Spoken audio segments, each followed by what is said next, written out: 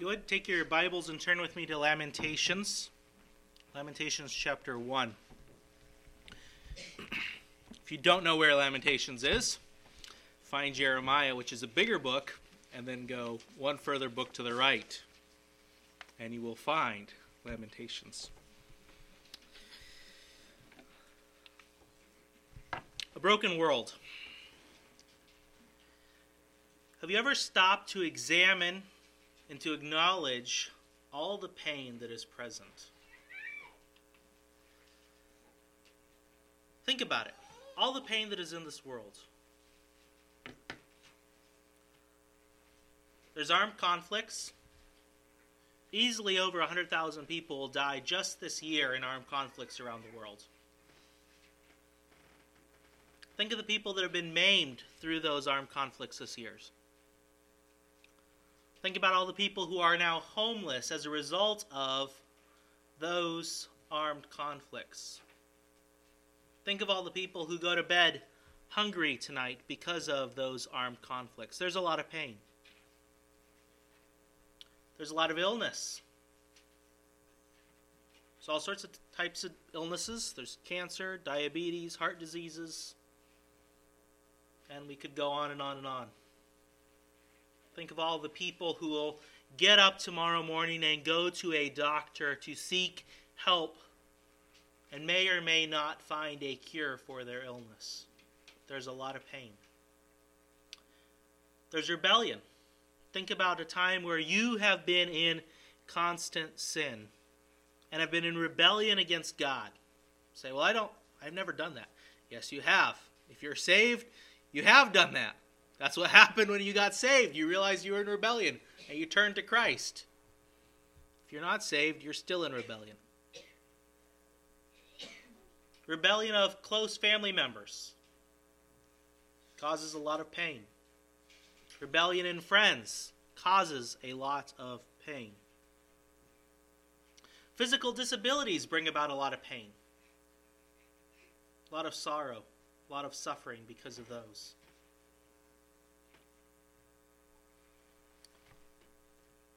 What about human trafficking? There's a lot of slavery that happens still in this world. What about sex trafficking? I mean, these are things that even happen in the United States of America. And they're to a worse degree in other places. There is a lot of pain in this world. What about the hurtful words that you've exchanged with somebody this week? The insults that went back and forth. The unkind statements. The words that you said when you were angry and then you wish you could take them back, but you can't. What about loneliness? Imagine going home the first night after being married for 50 years, then going home that first night after your spouse dies. Imagine that loneliness. There is a lot of pain. Imagine never being married and never having someone to go home to for 50 years. And every day you go home, you know that you're going home to yourself. There is a lot of pain in the world. Death. Maybe of your family members, maybe of your loved ones. Broken relationships, people who are estranged from their family members because of some conflict that happened 20 years ago. There is a lot of pain in this world.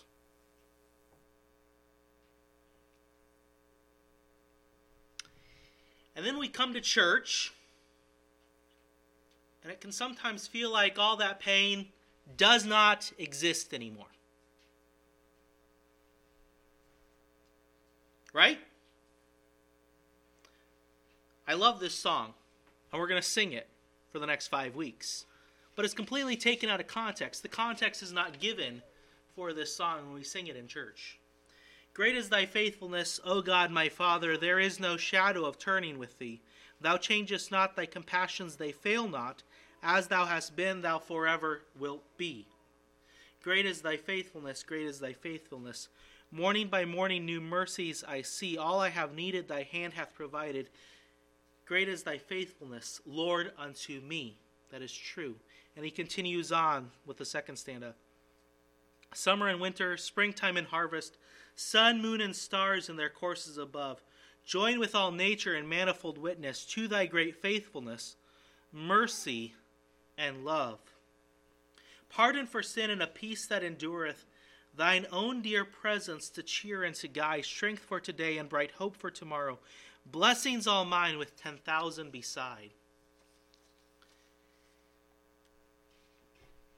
It's a little distant from the pain that we talked about a couple seconds ago.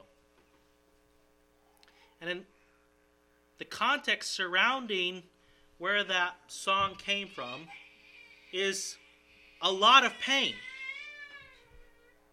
And so the theme, the big idea of Lamentations chapter 1 is direct your laments to God in faithful trust.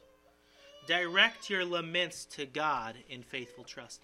If you would take your Bibles and let's read Lamentations chapter 1. Verse 1. How lonely sits the city that was full of people. How like a widow is she, who was great among the nations.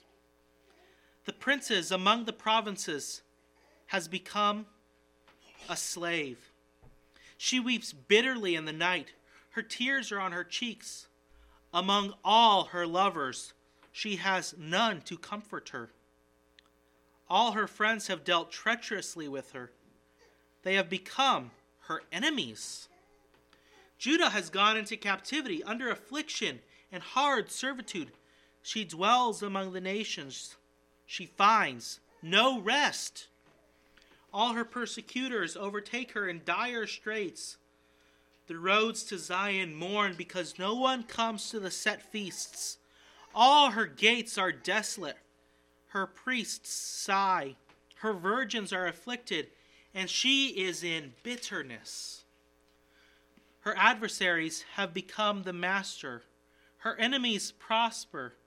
For the Lord has afflicted her because of the multitude of her transgressions. Her children have gone into captivity before the enemy. And from the daughter of Zion all her splendor has departed. Her princess have become like deer. Princes, have become like deer that find no pasture, that flee without strength before the pursuer.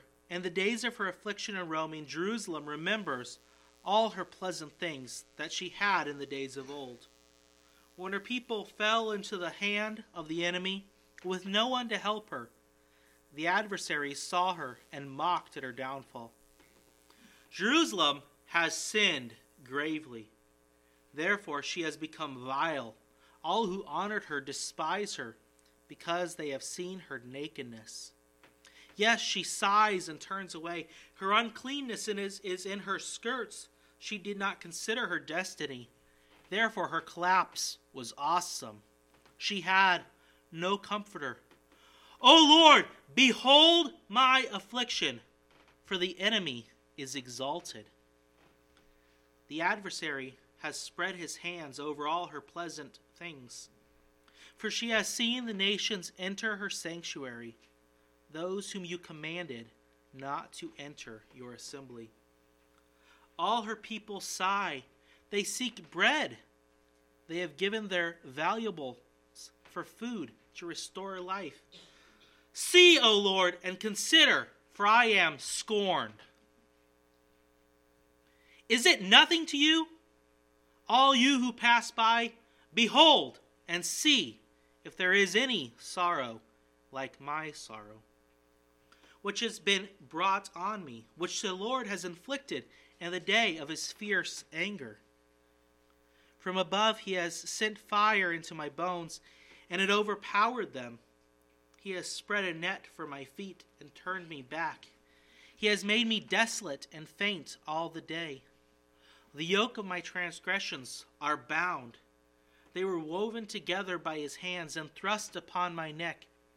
He made my strength fail. The Lord delivered me into the hands of those whom I am not able to withstand. The Lord has trampled underfoot all my mighty men in my midst. He has called an assembly against me to crush my young men. The Lord trampled as in a winepress the virgin daughters of Judah. For these things I weep.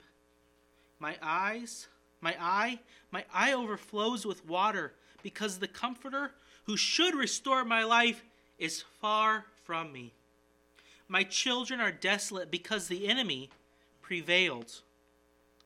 Zion spreads out her hands, but no one comforts her. The Lord has commanded concerning Jacob that those around him become his adversaries. Jerusalem has become an unclean thing among them. The Lord is righteous, for I rebelled against his commandment. Hear now, all peoples, and behold, my sorrow, my virgins and my young men have gone into captivity.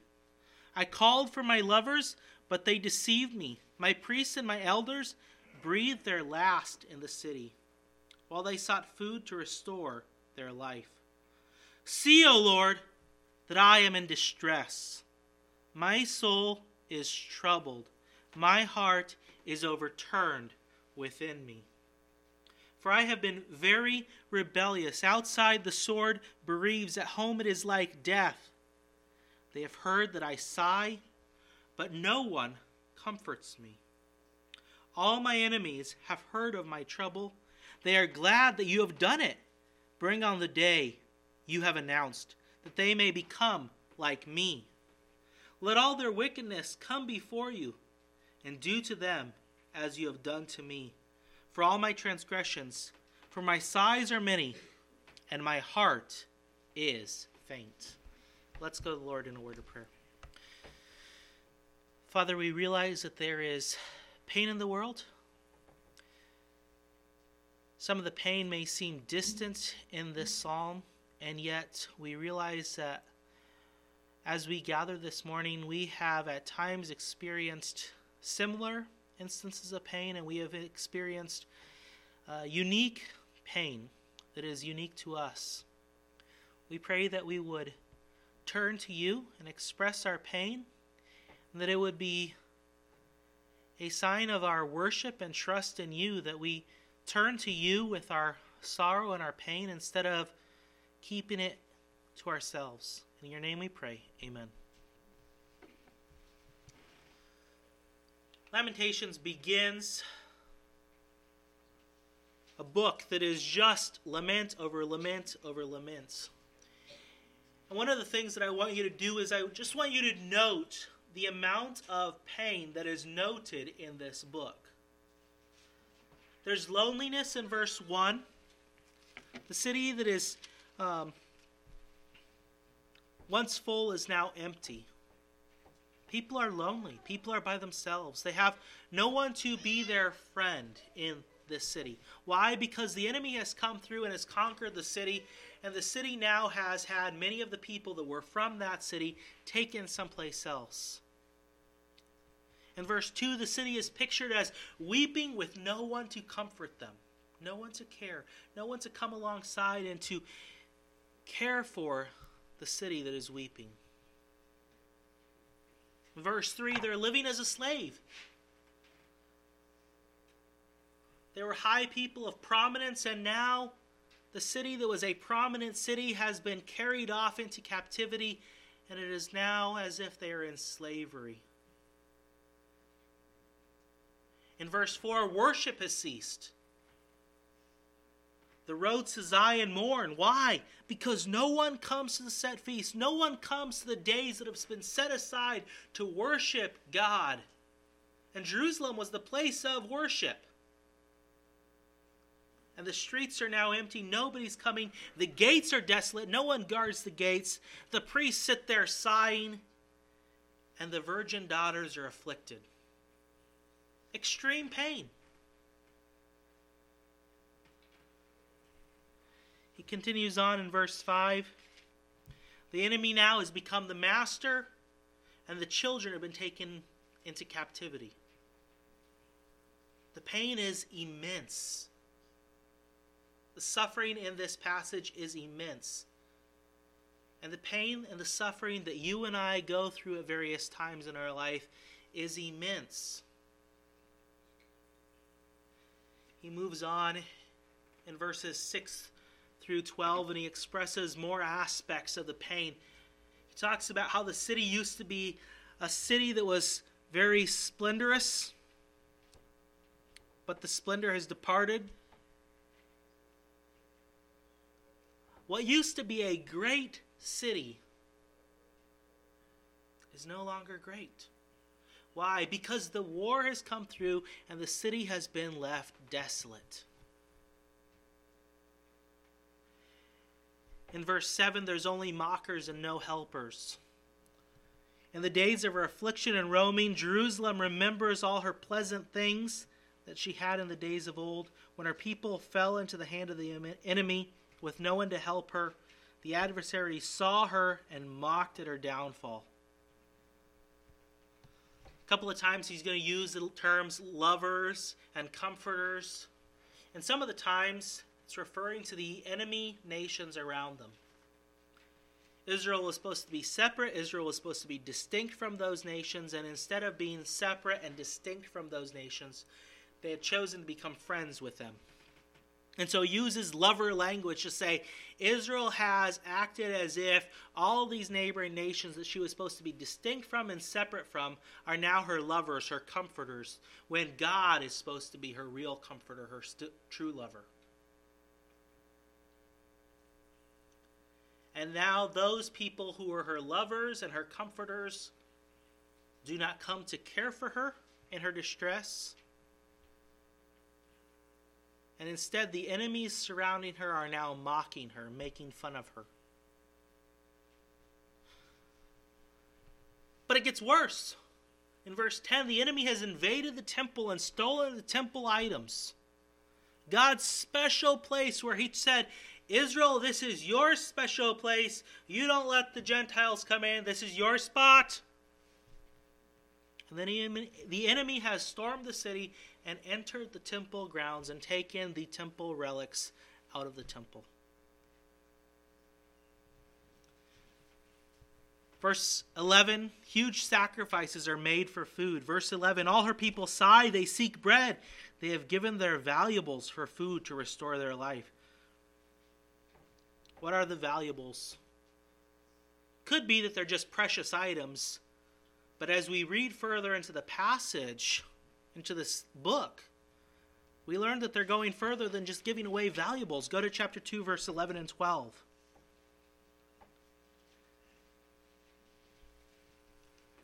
My eyes fail with tears. My heart is troubled. My bile is poured on the ground because of the destruction of the daughter of my people, because the children and the infants faint in the streets of the city. They say to their mothers, where is grain and wine? That is a metaphor for food. Okay, the kids aren't actually drinking wine. Where is grain and wine? As they swoon like the wounded in the streets of the city, as their life is poured out in their mother's bosom. The kids are starving to death and fainting in the streets. And then you go on to chapter 4, verse 10, and the situation becomes even worse. The hands of the compassionate woman have cooked their own children. They became food for them in the destruction of the daughter of my people. Gross. Times were desperate. Sorrow was everywhere.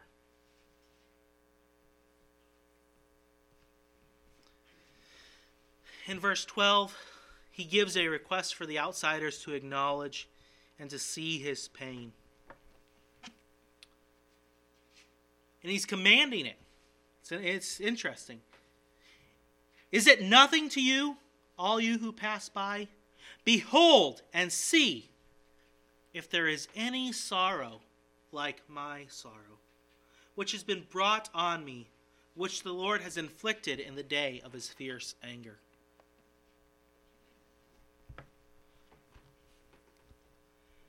And while our primary point of contact when we're expressing our sorrow and pain should not be the person sitting next to you in the chair, it is an appropriate and proper thing for us to care for one another by weeping with those who weep and rejoicing with those who rejoice.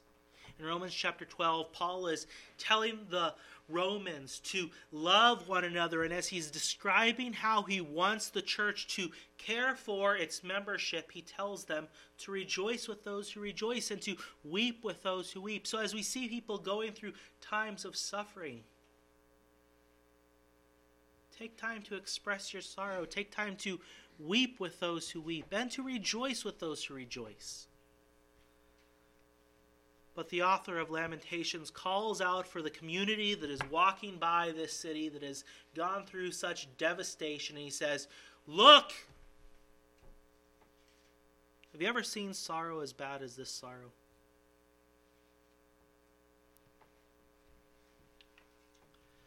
In verse 13, their strength and their endurance are gone. From above he has sent fire into my bones, and it overpowered them. He has spread a net for my feet and turned me back. He has made me desolate and faint all the day. Their strength is gone. Verse 16, one of the greatest pains is the fact that they're alienated from God. Why? Because of their sin.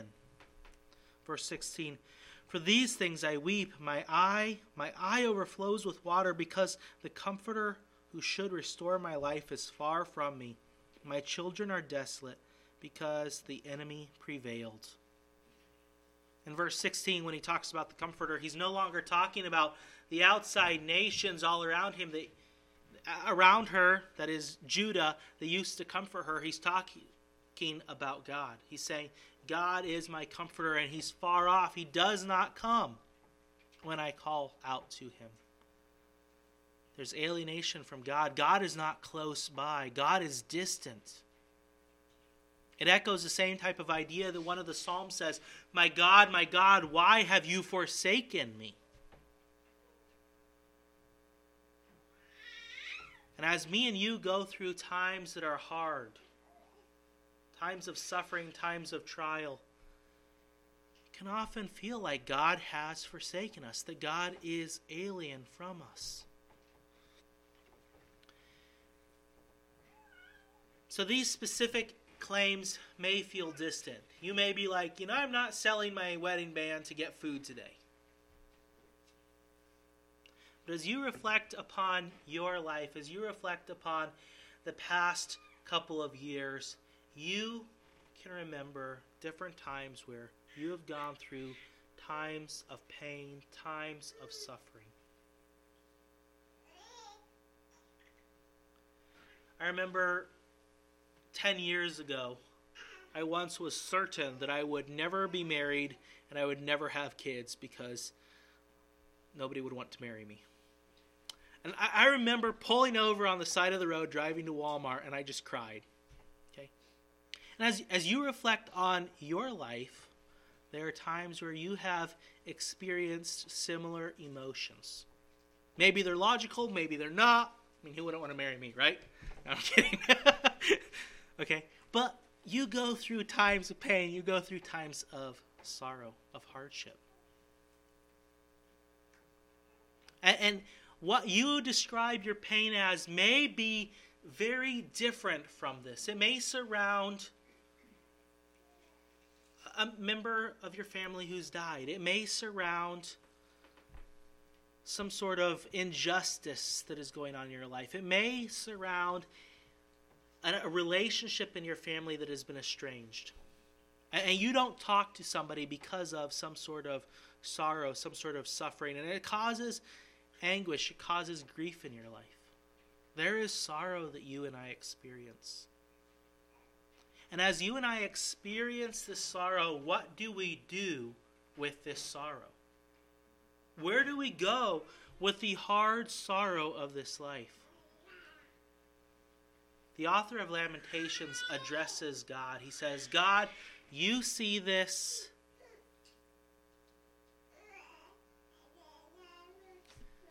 That's not the only thing. we also see that pain comes as a result of sin. Sometimes our own sin causes the pain, like in Lamentations. Because they disobeyed God over and over again, and they refused to listen to Jeremiah's challenge to them to return and to repent, God punished them. But there's other pain that you and I go through that is not a result of our own sin. It's because we live in a fallen world, a world that is under the curse. Why? Because Adam and Eve sinned. And so people do horrible, evil things. People break into your house and rob. Family members are unwilling to be restored to one another because they are prideful. That could be why you're estranged from someone. Death is a very real thing that brings about a lot of pain and suffering in our lives. But ultimately, the cause and the origin of pain all goes back to Adam and Eve's original sin. And because of that, the world is no longer blessed as God made it, but rather it's under the curse. And the story of the Bible is how God is going to take a world that is under the curse and take it from a place that is cursed to once again a place where all the nations can once again be blessed. And how does that happen? How does that happen? How do we solve this problem of sin that brings about so much suffering in this world? It's nothing that I can do, and it's nothing that you can do. It's because God sent His Son, Jesus Christ, into the world. And as He lived in the world, He lived a completely sinless life. And after 3+ years of public ministry, He went to the cross and died, and then He rose again. And if we place our faith and trust in Him, we can be forgiven for our sins and have hope that. And when I say we have the hope that, it's not, I wishy-washy, maybe I will get it. It's a firm confidence that you will receive a home with Christ in heaven.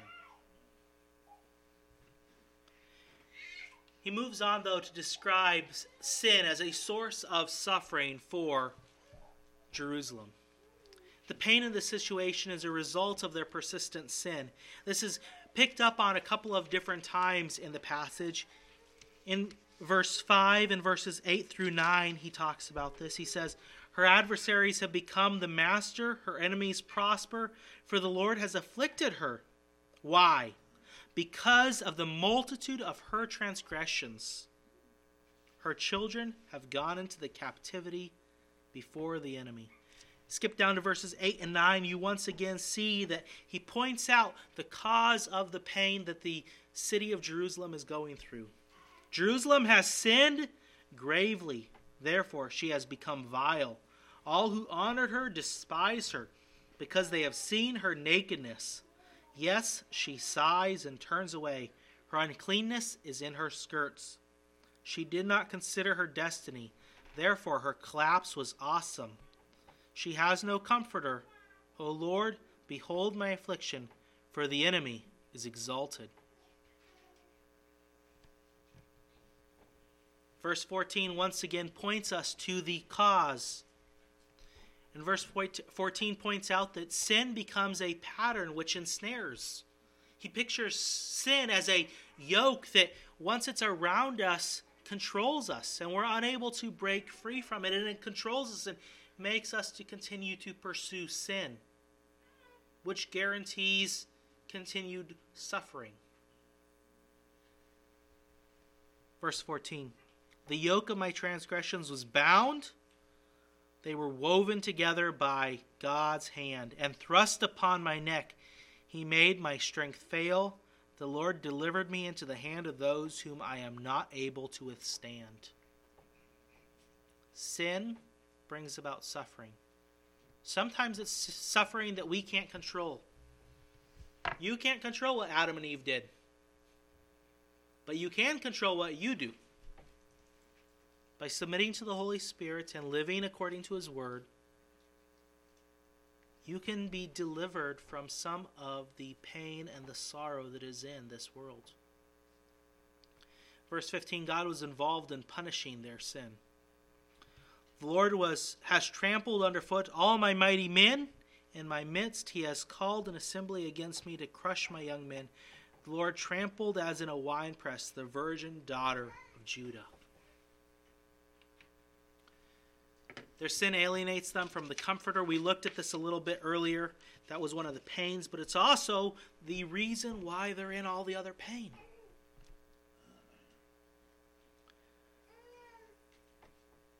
As you think about this, consider, is there sin in your life that is bringing about pain in your life? Maybe there is, maybe there isn't. But the passage does cause us to contemplate our own lives and to say, is there sin that is present in my life that is causing pain, that is causing suffering in my life? If not, then you continue to go to God, placing your trust in Him and asking Him to deliver you. And you continue to demonstrate trust whether or not the pain goes away. But if there are areas of your life where you can look at your life and you can say, my sin has become a yoke around me, and I am controlled by that sin because it has ensnared me, then seek and follow biblical counsel and be freed from that yoke. Be freed from that ensnarement. And as you do so, some of the suffering may persist. Maybe all of it will persist. But at least you'll be living in a righteous way.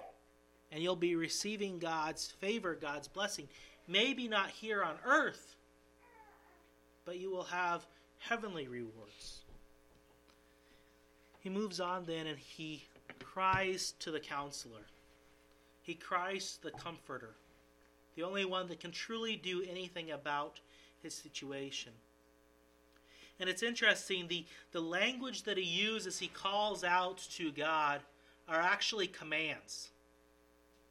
It's very strong language. It's not like, oh God, maybe if you could do this. It is a command. Oh Lord, behold. It's like the same type of thing that you tell your kid when you want them to do something.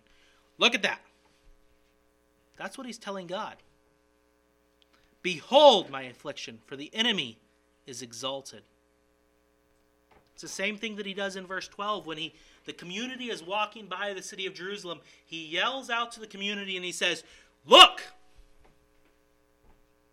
And the implication is, look and do something. Don't leave me in this pain. Don't leave me in this suffering, God. Deliver me from it. You go to verse 22, and once again he's asking God to do something. Throughout the book, the author is trusting God. Let all their wickedness come before you, and do to them as you have done to me. For all my transgressions, for my sighs are many, and my heart is faint. Ultimately, the only place that we can go that actually provides us with true, lasting hope is to take our pain, to take our suffering in worship and tell God all the details of our suffering. If you were in the adult Sunday school hour, we talked about how Lamentations is seeking to form an acrostic. So every one of these verses in Lamentations 1 starts with a different letter of the Hebrew alphabet. Why? Because the psalmist wants you to see, I am describing everything that is included in this pain. From A to Z, it's all included. My pain is real. I've spent time to record it in drastic detail for you.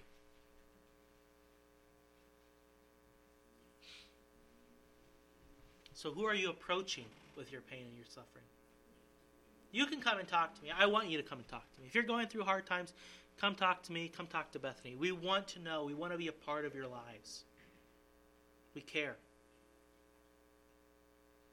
But don't stop there. Take it to God. Tell God, I'm going through this, and these are the details of my situation, and this really hurts. Look, do something. You've been faithful in the past. You'll be faithful today, and I'll trust you through this. What does Lamentations 1 want you and I to do as we go through the rest of our lives, as we go through this next week? Tell God about your pain and suffering. As you examine your life, if you see areas of sin, repent. Don't allow those areas of sin that are present in your life to be a continual source of pain and suffering. Stop.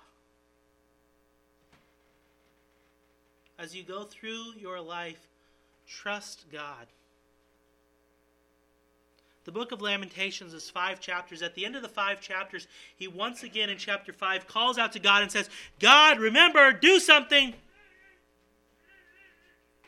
And there is no chapter 6 that tells us everything got bright and shiny again and the kids are healthy and happy and the city is populated again. That's not how the book ends. You may be delivered from your pain and suffering, or you may not be. But either way, you can go to God and you can tell God. And God cares and he listens. And it is worship. And then finally, I would encourage you to take some time to write out your own lament. Every single one of us have gone through some time in our life that was a hard time, where we suffered, and we suffered greatly. Time where you are unjustly treated by a parent who misunderstood a discipline situation and you got the discipline instead of the sibling. You've gone through pain, you've gone through suffering. Sit down. Write about it. What are the implications of this? And take it to God and tell God to intervene in this situation. And then tell him, you've been faithful in the past, and you'll be faithful in the future. And whether or not my circumstances and the pain and the suffering of this life ever change, I will still trust in you because you are a faithful and loving God. Let's go to the Lord in a word of prayer.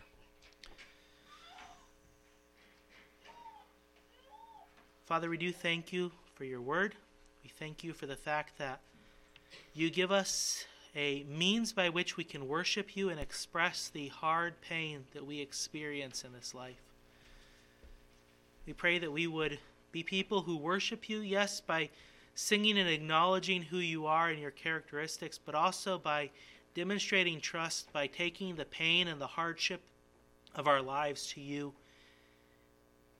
and telling you about it, because you're the only one that can actually do anything to change our circumstances.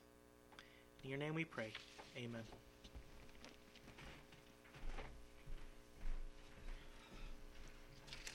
Okay, let's